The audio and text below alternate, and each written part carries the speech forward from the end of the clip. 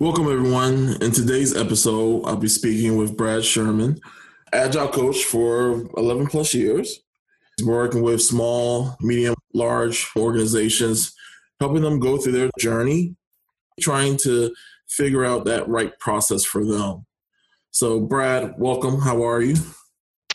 Thank you, Jonathan, and hello, everybody. I'm doing very well. I hope everybody out there is staying safe and healthy these days. Yes, this pandemic is something that really has changed a lot of the way that businesses have been handling and just doing their normal things. Have you come across any organizations that have been trying to figure out their new process to deal with this? Oh, well, absolutely. I guess I have a sort of a narrow aperture of what I've heard about or seen. My first-hand experience was the client I was engaged with. I guess it was around the middle of March, as a lot of people did. They sent everybody home. And so for about 3 weeks, everybody was working from their home, including myself, working with teams that I was at that time coaching.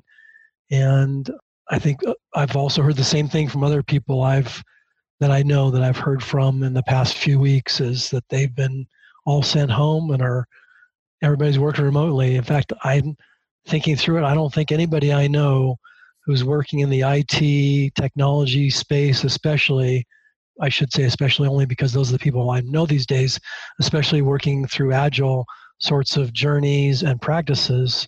I don't know of any of them that are in the office these days. They're all working from home. It's pretty different. I imagine same for you as well, Jonathan, what you've seen? Yes, a lot of people in the Southeast region has been experiencing the same thing. Many people have been forced to work remotely. And, some of the difficulties is that these companies, they weren't prepared for it. And trying to get an infrastructure to handle their people working remotely has been very difficult at times. So as you've been talking to some of these people that have been having to go through this new change, what has been some of the difficulties that they've been experiencing? I think the biggest difficulties has been for the teams that I've worked with that are getting ready to do larger planning events, like namely PI planning for teams that are using SAFe. The people and the teams I've been working with, they've been together a long time where they were all co-located for the most part.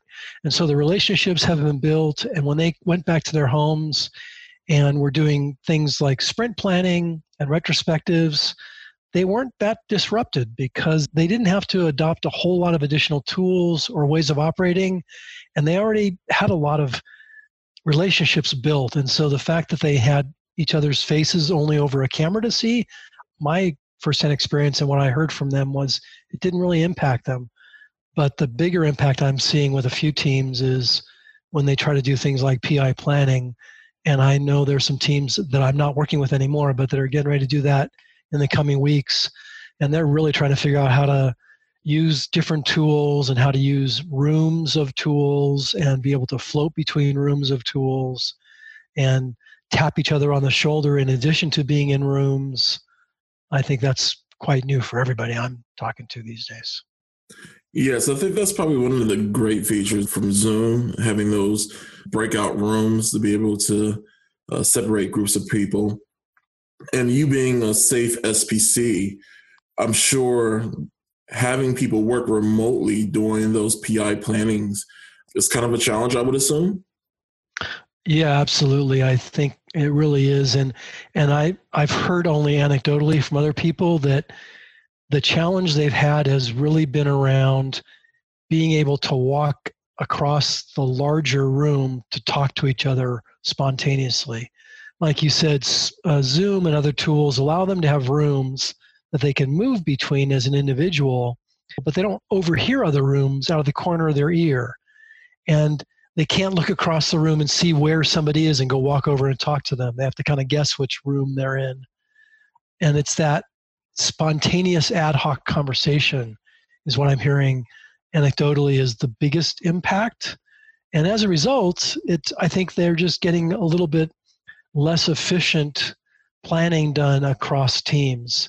The things I'm hearing is that they're still getting the same outcomes by the end of PI planning because they have gone through it before together and they know what they should expect to be able to accomplish and how to accomplish it.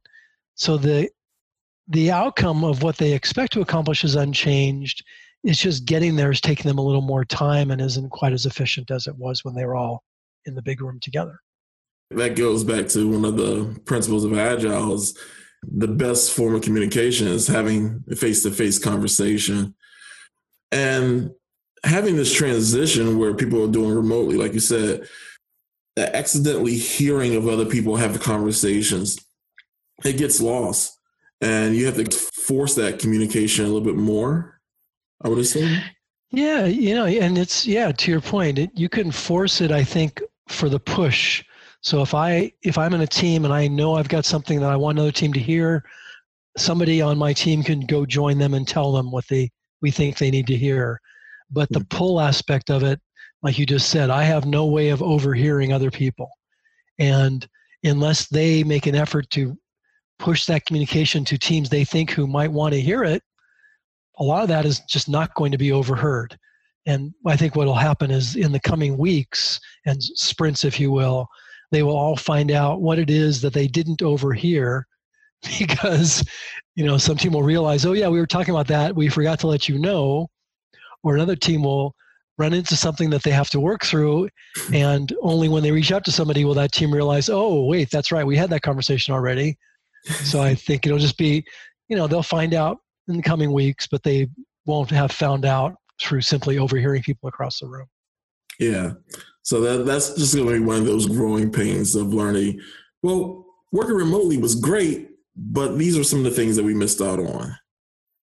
Absolutely. And I think, like you said, that Agile Manifesto principle, face-to-face communication, is the one that I think they're all being reminded how powerful it is to have that and how they're missing out a little bit from not having it. And I guess we'll all find out in the coming weeks and months, knock on wood, how soon it can be that people start to come back to offices. If people continue to rely on remote participation and communication that they've grown accustomed to, or if they'll just be very relieved and want to jump right back into face-to-face as quickly as they can. I think everybody's different.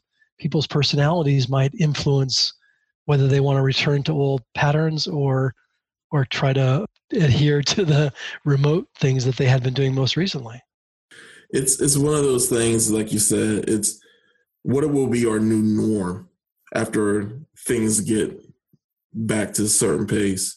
I do know that some of the colleagues that I've been working with, they have not had any antibodies for the COVID-19. So they're concerned with their new experiences working with people who have had it, with that, reintroduce the whole pandemic again and trying to figure out, well, how do we retain that discipline, what we learn in Agile, that communication, those practices, and still be able to work remotely with this new situation? Have you come across teams that started to kind of fall back into that waterfall process? I have not, but that does raise a question for me that I also haven't heard about. I'm curious what you've heard about. Speaking of waterfall process, one of the things I see teams as part of their journey doing is moving out of the command and control way of operating. And particularly for teams I've worked with that are early in that journey, unfortunately, their leadership and managers still have the habits of walking over to individuals and tapping them on the shoulder and saying, hey, I need you to do something for me. Or disrupting the team's stand up by saying, okay, it's great what you guys are doing, but I need all of you to work on something else for me right now. I'm wondering if that's been reduced because those managers and leaders also don't have the luxury of being able to just walk over and talk to people ad hoc. So not really a return per se to waterfall necessarily, but I don't know, Jonathan, have you heard from anybody about whether they're getting interrupted less by people outside their team now that they're all remote? So that's interesting. Yes. Developers have been having more time to focus. And I never really thought about that until we kind of dabbled down this path. But the leadership, they don't have that direct connection. They may still send emails from time to time. But I think that they're more relaxed at this point. knowing that, hey, this is something that we've never experienced before. We're still working, but we're going to give our intentions to people and hope that they take that ownership and accountability and follow through without us having to be behind them and say, hey, are you done this? Yeah, that's a great point, because I'm hoping that having given them those intentions and not feeling like they have to micromanage them to get them done, if over these times of everybody being remote, if those leaders see that those things get done without them having to hover over it, maybe it Right. actually will result in a greater, I guess, maturity of that organization. There's more Yeah. trust maybe now from leadership that people get things done if you just set a target for them. That will be really interesting to see when people come back. I think it's also a combination of making sure you're having tools that maybe they can use to monitor it so that they can let people be. When you say tools for monitoring, what are you thinking of? Either Jira or any other type of dashboard like Rally or version 1, but something that says, okay, I'm not just going, I don't have to just go off a developer's word, but I'm seeing the workflow process. I'm seeing stories get moved and code being developed and put on a particular server. Yeah, that will be interesting to see if leaders start to look more at day-to-day real-time tool information, as well as outcomes from the end of sprints and things like that in terms of what they're asking teams to get done. That'll be Yeah, interesting to see. it will be. And because one of the things that's going to be very key is that these are principles that we can't force upon leaders or management to start doing. Coming from a background of where command and control was so prevalent, they wanted their hands into everything. They wanted reports left and right. And it wasn't until when management got to a point that they said, hey, look, we completely trust you at this point, that they start backing off and then just viewing the monitoring tools. So for teams and organizations that have been thrown into this COVID situation and now have to work remotely, it will be really interesting on what encourage managers or leadership in organizations to start using these tools. Yeah, and it will be interesting to see that. I'm thinking both leaders and people outside the team using the tools. I also wonder if it'll change how well the teams themselves use the tools. Mm-hmm. Sometimes I see teams get a little bit behind in terms of using their tools, which on the one hand is okay because them getting the work done and understanding where each other is probably more important than day-to-day keeping the tool updated. But I wonder if everybody being remote and managers and other people outside the team expecting information from the tool will cause teams to use tools differently as well. For that matter, you may mention earlier that developers seem like they're getting more time to work on things. Right. Above and beyond tools, I wonder if teams will find that they just get more stuff done. There are aspects of, hey, do we need a pair program on this? Do we need to work together? So are people getting the work done on complex issues? Is there a discussion that is happening between multiple developers to come up to a solution? Or are people hiding behind the fact of, hey, I'm not in the office, so no one knows that I'm having difficulties completing this?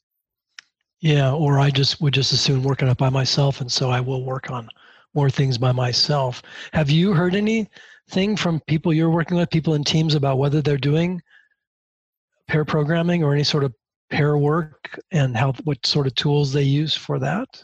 So some of the teams that I'm working with now, they don't care too much for pair programming. Very strong developers who want to be in front of the keyboard. They want to be able to get their thoughts out. And having to work with someone else and to kind of mind meld their ideas together slows down the process for them. And they don't really see the benefit of sharing those ideas. I have not come across any developers that have been using any tools to work or pair program for really complex stories during like refinement, they'll break out into either using Microsoft Teams or using Zooms and having a discussion to plan a strategy to do the work, but nothing like working together, actually doing the development. Mm-hmm. Okay. What about sort of changing subjects a little bit? Have you heard anything from teams you're working with about people attending their sprint reviews, whether that's from outside the team, whether that's happening more or less these days now that everybody's remote? So interesting. That's happening more. They're getting more stakeholders involved because it's, hey, you can open up this link and, peep in and watch something being displayed and then leave when you feel like you had enough. Where I think when people are actually in physical meetings, getting up at the middle of it after you got what you need from it is kind of a no-no or kind of discouraged. So I think it gives stakeholders a little bit more flexibility of getting enough information that they want to, or be able to share the right information that they want to give. Interesting. Yeah, it's sort of bad when people are all in the room together and somebody doesn't want to get up and walk away because it's not polite or socially accepted or what have you. Instead, they'll just multitask on their phone or on their laptop. Exactly. So you're probably getting the right amount of focus and then not really being too concerned with as much of the distractions of people working on their laptops. Although from time to time you will hear a kid or a dog barking in the background. Yeah. So you know that there's still some type of distraction going on, but it's not too prevalent. Yeah. Have you sort of related to developers having more dedicated time, less interruptions, and maybe teams getting fewer interruptions during the sprint from leaders or managers? Have you heard anything about whether teams have been better able to reduce technical debt because just they have more ability to handle things as a team versus always being interrupted? Interesting that you bring that up. It's been a combination of both. On some aspects, when teams are working with maybe creating a new UI design, there's been some changes in the UI that hasn't been communicated in a timely fashion. So developers will be always working on the old screenshot of what was being done. So that kind of causes some technical debt. New stories have to be created to make those changes after it's been reviewed. It's like, oh, well, we didn't know that there was a new screenshot. We didn't know that there was new work because when we estimated the work, this is what the picture looked like. Mm-hmm. This was the functionality that was requested. So what we're seeing is a lot of more changes from the UI and creativity from the product owner, but it's not being communicated properly and fast enough to the developers before they actually start working. In some aspects, yes, it's been causing technical debt. In other aspects, they've been really trying to properly document the acceptance criteria so that it's clear on day one. So as far as functionalities, I don't really see too much technical debt from that side. And it sounds like the teams have talked about late arriving UI changes and how it's affected work they've done. And so did I hear you that those teams are going to use acceptance criteria, I guess more detailed UI acceptance criteria before the work gets started as a way to address that? So a combination of both. They're using the statuses in Jira. Once something gets groomed, anything additional changes to it automatically becomes a new story. They'll have conversations with the developers to see if the change is drastic. If it's more so of, instead of we want the controls on the bottom right of the screen, we want it on the top left. That might be not as trivial, and they can probably make that change easily. But if the whole color scheme of the module changes completely, and there's different parameters that affect that color scheme, then what they'll do is they'll say, hey, we won't be able to get that in. So we can either create the base functionality from a story that was there and create a new enhancement later, or we'll just completely take the story out since it's not relevant anymore with the new changes. Yeah.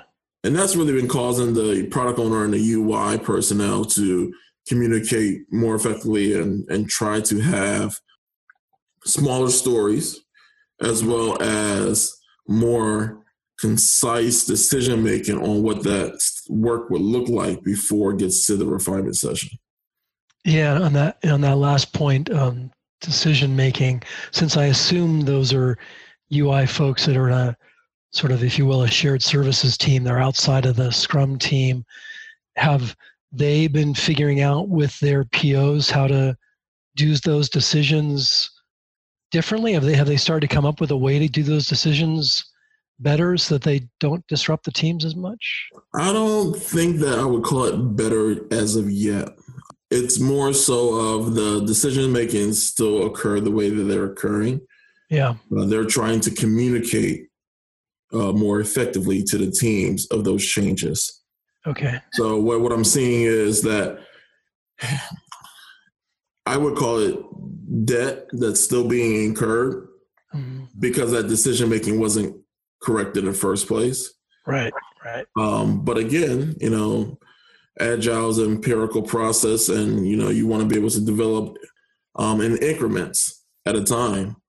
So I'm not sure I would fault the process that they have in place yet. Oh yeah, no, by no means would I think of faulting the process, because you're right, it is iterative in nature, this UI work. I worked once with some teams that included a separate UI, sort of a shared services team, and they were running into challenges where a design would be handed over to the Scrum teams and they would start to build it. And to your point, sometimes it's empirical. We built it, we get feedback from it, and we want to do it differently. That's okay. That's part of being agile. Other times they would build it, and in the middle of building it, the UI team was changing the design unbeknownst to anybody that this work was already ongoing. And I think what they started doing is for one, the UI team, the shared services team, stood up a Kanban board on a wall that everybody could see. And it talked about what screen they were working on and at what level of evolution it was, whether they were, first coming up with a design for it, formalizing the design for it, or they were getting feedback on that formalized design for it. And so for one, all the teams had a chance to go see what screens were coming up in the near future, because there was a, sort of a backlog work that was coming up in that Kanban board as well. So they knew it was coming up pretty soon. And then also it started to open up the eyes of the UI team that it would be worthwhile for them to go look at other teams' boards to say, oh, hey, that design we finished a while ago, where is it on your board? Have you started working on it yet? Or you not yet? It was really good for them to start to build that, because naturally, like you said, there's an iterative nature of especially UI. We want to learn from what we build and then build it better. But they also were tripping over each other a little bit too much. They had to come up with some way of being more open in terms of where each other were. That's really interesting that you brought that up, because I'm running into a lot of teams that want to handle everything by doing Scrum.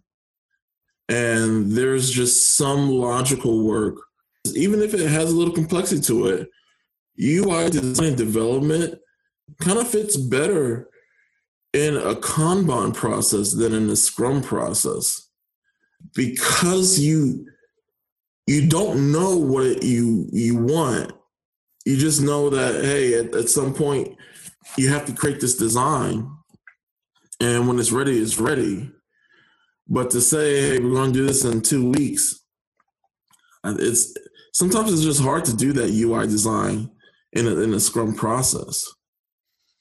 Yeah, I hear what you're saying, and I agree, and I think there's both sides of this fence. I think about it, I guess, as you were saying that, I was thinking about it in terms of this client I'd worked with and their customer journey. So they were just barely starting to be able to articulate, because they were going through a digital transformation. They were barely starting to articulate what their customer journeys were. And so they would start to build these screens, which were, embodying the interaction the customers would have while going on their journey. And because the journeys were hardly at all defined, they would build a few screens into it and realize, oh, wait, no, that's not right. We need to do this instead. And so they didn't have that horizon strategy of where they wanted customers to go, and thereby being able to do a plan of a longer series of screens that they could build. Then again, on the other hand, there might be some people, some teams for whom their customer journey, it's very well established. It's very well understood. Right. And they know the screens and the interactions they need their customers to go through. And it might be easier for them to plan out multiple sprints worth of screens, right, and multiple sprints worth of outcomes and interactions they want to do. So maybe that's the thing that's different for different teams is, what that confidence of their horizon is where they do Scrum or Kanban or something else. Yeah, I definitely agree.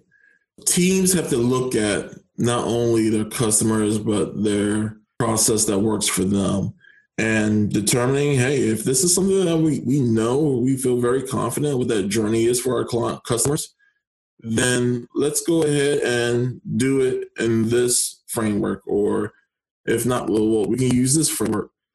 Don't automatically assume that if we're going to do Agile, then it needs to be Scrum. I think some teams get themselves locked into that bottleneck because they're forcing a process that doesn't work for them, doesn't work for the way that they are trying to develop their solutions or product. Yeah, no, you're right. I think if we've got leadership and the product organization saying, this is what I want you to build over the next 3 months, and this is where we need to be 3 months from now, well, Scrum is probably a pretty good framework for that. But if they say, well, we have no idea what we need to be doing 3 days from now, then trying to fit that into Scrum just doesn't work. It's a lot of waste. Yeah. So it's really just having that coach, I think, is another important aspect that some organizations don't realize that will really help them. A person who's kind of on the outside that knows, okay, this is how we really make our steps towards these principles. And this is the benefit these principles will bring to the culture and to the organization as you're trying to develop this product. But usually when you have people who have no idea of the essence of those principles and the reasons why those values exist, there's a lot of fake Agile or fake Scrum that comes into play, and it's a rough journey for those experiences. Yeah, I mean, old habits die hard. A lot of these teams we're working with have been doing some sort of software work for many years. We got a lot of habits and patterns that are hard to break, and there's sometimes culture that makes it difficult to break habits and patterns. But you're right. I think it is them better recognizing the principles and being reminded of the principles and the values that is necessary somehow for them to get through that journey of where they have been to operating in a different way. Well, Brad, I would definitely like to thank you for taking the time to join us. Always a pleasure interacting with you and hearing from your point of view of things. Yeah, likewise, Jonathan. I always enjoyed talking with you and working with you previously, and look forward to talking with you in the future. Thank you, and thanks to everybody. Thanks for listening to An Agile Mindset. If you like what you heard, please subscribe to the show and leave a rating or review. We love your feedback. To hear more episodes of An Agile Mindset, visit Apple Podcasts, Google Play Music, Spotify, or SoundCloud, or head to perimeterdesigns.com/podcast.